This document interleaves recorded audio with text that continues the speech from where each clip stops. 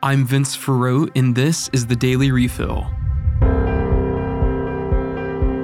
Up first today, President Volodymyr Zelensky is expected to visit Washington, D.C. on Wednesday, December 21st. This will be his first visit outside of Ukraine since Russia invaded in February earlier this year. During his visit, he will address Congress and meet with President Biden. At this point, the trip has not been officially confirmed, likely because of security concerns and protocol. This same week, Congress is also expected to approve $47 billion in aid for Ukraine and other NATO countries.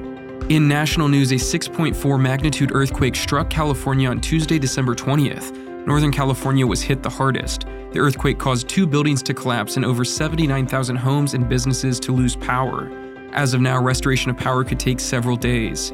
Be sure to keep all of those affected in your prayers, especially as Christmas approaches. In an update on the continuing unrest in Iran, many are fearing a more lethal crackdown by the Iranian government. Protests have rocked the country after the death of the 22-year-old woman Mahsa Amini at the hands of Iran's morality police. Already 2 people have been executed by the government who had connections to the ongoing protests. The second of the 2 was public. Let's pray for an end to the violence in Iran and for real and meaningful dialogue to take place between its government and its people.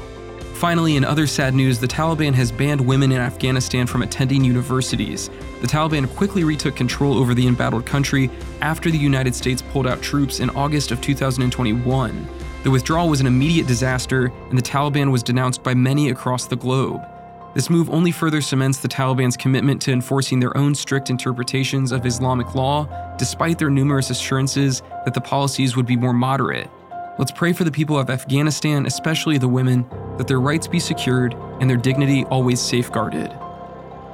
That was the Daily Refill. If you want more great content, check out spokestreet.com.